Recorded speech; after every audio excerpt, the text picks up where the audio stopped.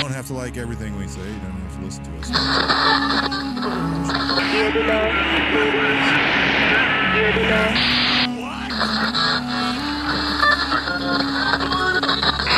de Yankee A de América. Cannot be completed as that. 10-4, I just wanted to know if you could the back 76 to the circle or to the...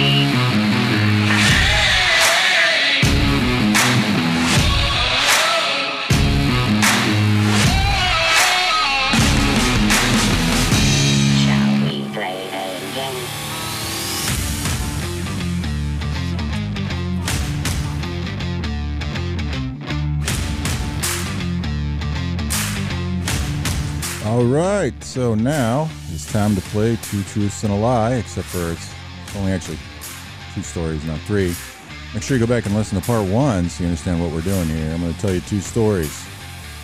I'm only telling you one of them on this episode. I'm going to tell you one more on another episode. One of them is going to be about 95% true, minus, normal little things. It may no longer be accurate or the way I remember it. The other one's going to be about 95% false. The truth parts will be a place I had been, who I am, the time frame, that kind of thing. And use your detecting deception skills, as we've been covering detecting deception for a couple of years now, and see how the stories are constructed and if you can figure out which story is true and which story is a lie, right here on Gray Man, hiding in plain sight.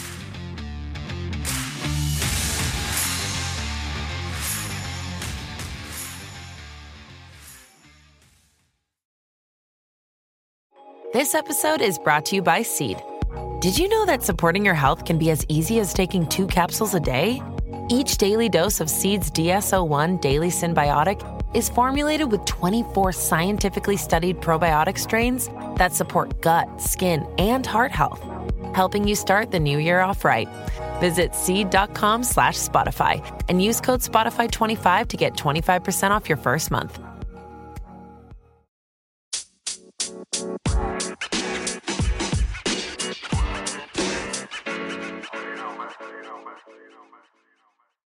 I think one of the most interesting things in our modern history is the use or misuse, I don't know which one it is, of different terms having to do with people's culture, ethnicity, or race. There seems to be this argument about people of color, which is funny to me. It's although anybody who's not white is of color unless they have some ancestry that's white from another nation that's not the United States, even though white's a color. Or people not realizing that a lot of things are changed to white on questionnaires instead of Caucasian because not all people with Caucasian are white. But the of color thing is what gets me. Like, people used to get mad at me for marking. I'd marked, what was it? It was Hispanic, but what they had when I was first in the Army was black Hispanic and white Hispanic. And I remember this dude who was Puerto Rican, he was so pissed. And I was like, yeah, bro, I don't know, but I'm checking white Hispanic. And then I'm getting smoked over here because he thinks I'm just straight up white, which I'd only mark white Hispanic because marking black was going to clearly get me in trouble. And if I ever, showed a picture of my mom or somebody had met my mom, they just assumed I was adopted because of the ancestry in my family, which is, it's a pretty good mix of the Crayola human coloring box, I guess. But the time this became a real big deal, I almost got in so much trouble. I handled it pretty well, I think. But I was in Iraq, in Baghdad, and we had in the military, I think it's, growing up in the military through my time there, I always thought it was just the military that did this, but after I got out, I kind of caught on that maybe everybody does it. But they have those months, like Pride months, for everything but white people. So like Native American. And here's the thing. I think the way they did it too is I think Native American for a long time said Native American Heritage Month, where the rest of them were History Month. Like, they didn't want to tell Native American history because it's all what white people did to them was bad, which was so funny because if you do Black History Month, there would be some good stuff there where people would show like Malcolm X and Martin Luther King and probably misinterpret a bunch of it. But they didn't go so hard for a long time, like after white people. It was so weird. So we have all these history months. So my sergeant major, who's black, which matters for this story, was for lack of a better term, he was a shitbag NCO, but he was pretty good at morale and motivation. and he believed heavily in a lot of culture and stuff, and especially these history months. He was all about participating and having things for the soldiers, no matter which month it was. So there's nothing special to him about it being, Black History Month or African American History Month, whatever they called it. I mean, I'm sure personally there was, but professionally it didn't matter. He was all for it. So they're going to do this run, and it's on the base there. We're well into the time of getting ready to hand everything over. So it was stupid, I think, to do in a war zone, but we were probably fairly safe. Nothing really happened. I mean, I was around BIOP and Victory Base Complex, so it's like this massive base. So anyway, he's going to do this run, and so I'm going to go do the run. Like, I have time to go do it. I've been feeling better. My ankle that I got injured years ago, I was doing okay. I knew when he did these runs, they were really slow, like 9.5 minute pace. I was all about that. It wasn't going to be very long. It was like 2 miles. It was in, I don't actually know the time of year that month is in, but I remember on that day it wasn't especially hot. So either it's in winter or just happened to be a cooler day. So I was like, I'm all down for this. So I got my PTs and stuff on and my PT belt because, the reflective belt protects you from incoming artillery. And so I go over there, and I don't know if you could say I was shocked or not. I mean, I kind of was and kind of wasn't. Everybody running was black, or as close to black as you could get. Like, we had some Hispanic dudes, not a whole many, but I don't remember seeing any. Definitely nobody was white. And the sergeant major wanted to know what I needed, and I said I was here for the run. And he's like, I don't think so. And I'm like, what? This is the run, right? For the Pride Month. I got time today. My ankle's feeling pretty good. I thought I'd run. He's like, yeah, this is only for black soldiers. And I'm like, what do you mean it's only for black soldiers? You can't do that. And he's like, well, yeah, I can. I'm the sergeant major. It's African American History Month. I'm like, sergeant major, that's fucking racist. I'm like, you can't exclude people. I would think, and nobody was like hearing this conversation, but I was like, I don't want to make a big deal out of this, but you'd think you'd want people that are of other races, supporting this. I can't believe did you just tell people they can't come unless they're black? He's like, yeah, it's pretty much known in this battalion, which I was relatively new. Like, I had come there and taken over a platoon. I hadn't been there very long.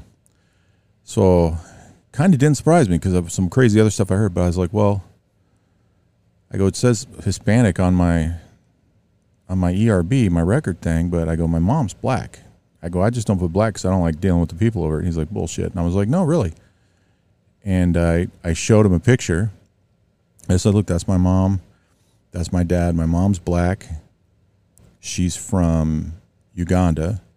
And then my father, my birth father, is Spanish and Portuguese or something like that, like some mix from one of the grandparents. I don't remember which one because I never met those grandparents. And Scandinavian was the other one because they was Swedish.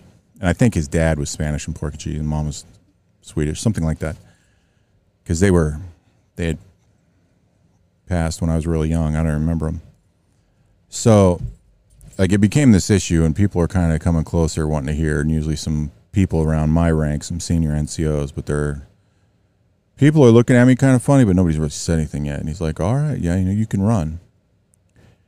And so I go along with him, and then, like, there's some soldiers saying stuff and mouthing off, like saying stuff to their buddies they shouldn't be saying. You're not supposed to be talking in that formation anyway. You're supposed to be calling cadence and saying shit. And I started going after him.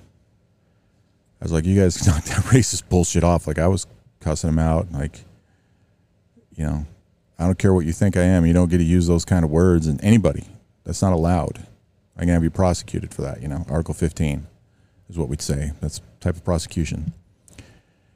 And there was times, like, I felt my hair standing up on the back of my neck. Like, I was doing the right thing, but I'm like, what? This feels weird. Like, am I about to get attacked kind of thing? And I say that because two of my buddies who were black who were there, one guy's name was Zay, and the other guy was this guy, Anthony. And Anthony was about my size, and we both had shaved heads, and he's black, but he's lighter skinned. And then, even though at this time, my skin had darkened quite a bit as it does when I have a lot of sun, people still just assumed I was white. Apparently that's the thing, Like, you can't assume gender, but you can assume color or something. You can assume race, I guess. And people always thought me and Anthony were brothers when we weren't. I mean, not on the base, but like when we were out doing stuff.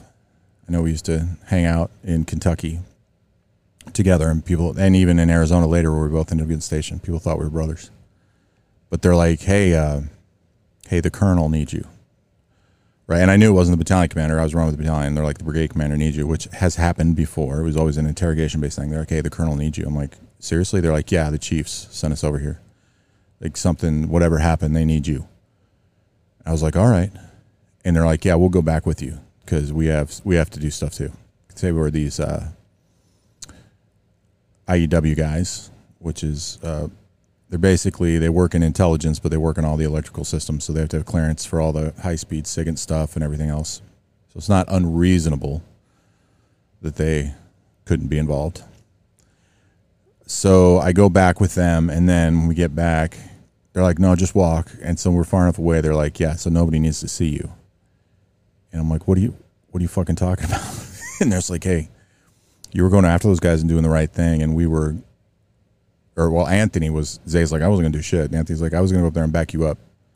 He said, "But some of the stuff these guys were saying you didn't hear." He goes, "I'm not going to repeat it." But he goes, "We shut it down and got you out of there." Because he goes, "I think this had the potential to escalate to be something serious." And I'm like, "What, are they like going to jump me or something?" And he's like, "Yeah. And probably not like today. Like later on." He goes, "But they kind of chilled a little bit and we said the colonel needed you, and it was for an interrogation thing because they know who you are and they respect what you do, and you've gotten results with your team of people. Plus the colonel needing you reminds them that you have the ears of important people that can ruin their lives. He's like, so we don't think anything's going to happen, and we'll make sure of that." And I was like, holy shit. And the funny thing is, like, I could have called them over when I was talking to Sergeant Major earlier because they both knew my mom was black. And actually, Anthony was going to meet my family at one point, but never did. This was later when I was in Arizona.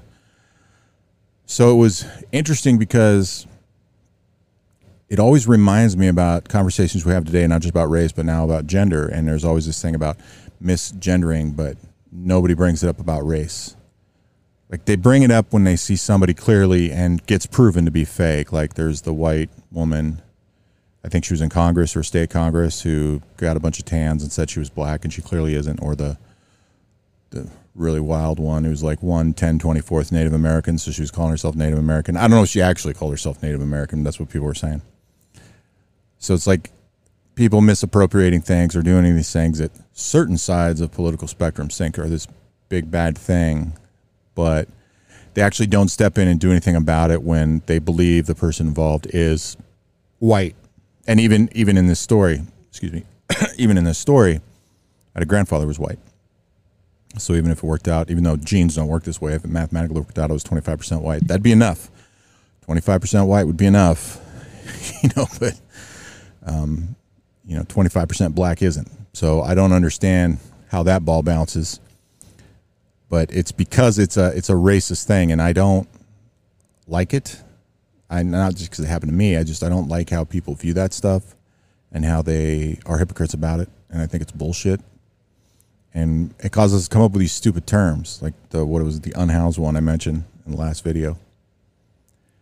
So I hope you like this story. In a couple episodes, I will be telling you another story, and you'll get to decide which story is true and which story is a lie. Use your detecting deception skills. Go back and listen to anything that says detecting deception, especially if it's not talking about body language or specifically about storytelling, the ways people speak and communicate, and perhaps that will help you. This isn't a contest. This is just to gauge your skills. And then after I do the second one, a couple episodes later, I'm going to do part 4, where I'll discuss why you think this story is true and why you might think this story is a lie. And on the other story, I'm going to tell you the same thing, why you might think that story's true and why you might think that story is a lie. And then we'll discuss the results. Thanks for listening. We'll be back again here shortly with more stories and fun information right here on Gray Man Hiding in Plain Sight.